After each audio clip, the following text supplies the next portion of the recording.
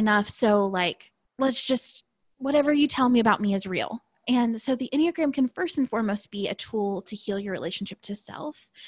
And then from there, when we go into finding love and healing our relationships, we can get into having common language in which we can communicate these areas in which we didn't even know we needed to work on, right? Like when you think this is your value set, you think this is the way everyone's supposed to be, then you don't always recognize that what you're bringing to the table in a relationship isn't good. So I think, oh, I'm bringing the positivity to the relationship. That's awesome. And I'm bringing sometimes toxic positivity to the relationship, which is expecting what is that? Ooh, Yeah, right? It's like my biggest struggle in life, which is like me telling you to just buck up and feel better. Like when you're going through a hard time, when I mean, and I think like in our season of the world right now, like these deep things that are coming to light, instead of saying like, I will sit with you in the pain, I will sit with you in the fact that like this is real.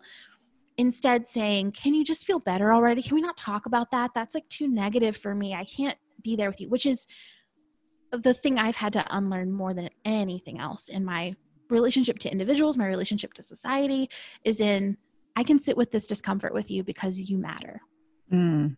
What about work and money? Mm-hmm. So how can knowing your Enneagram type help you professionally and help you make more money? Yeah, I love that question. I like lit up. I'm like, let's talk about money. I want my money clip too. Dollar bills, y'all. I just want more women to talk about making money. I just like, yes, let's do it. Make it rain. Make it rain.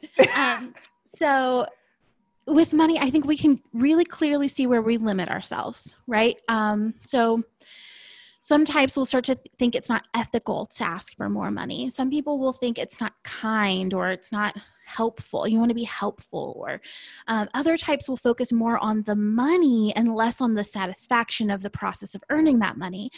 And so you can really start to see where you're keeping yourself small. As a 7, my biggest thing is I like to say yes. I like all the options, all of the opportunity.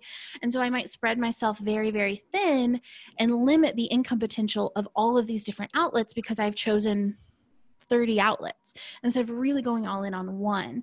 Our type 4s might struggle with belief that they have everything they need to do the things they want to do. They might think, oh, if I just had this thing, then I'd be able to do it. Then I'd be capable of doing it.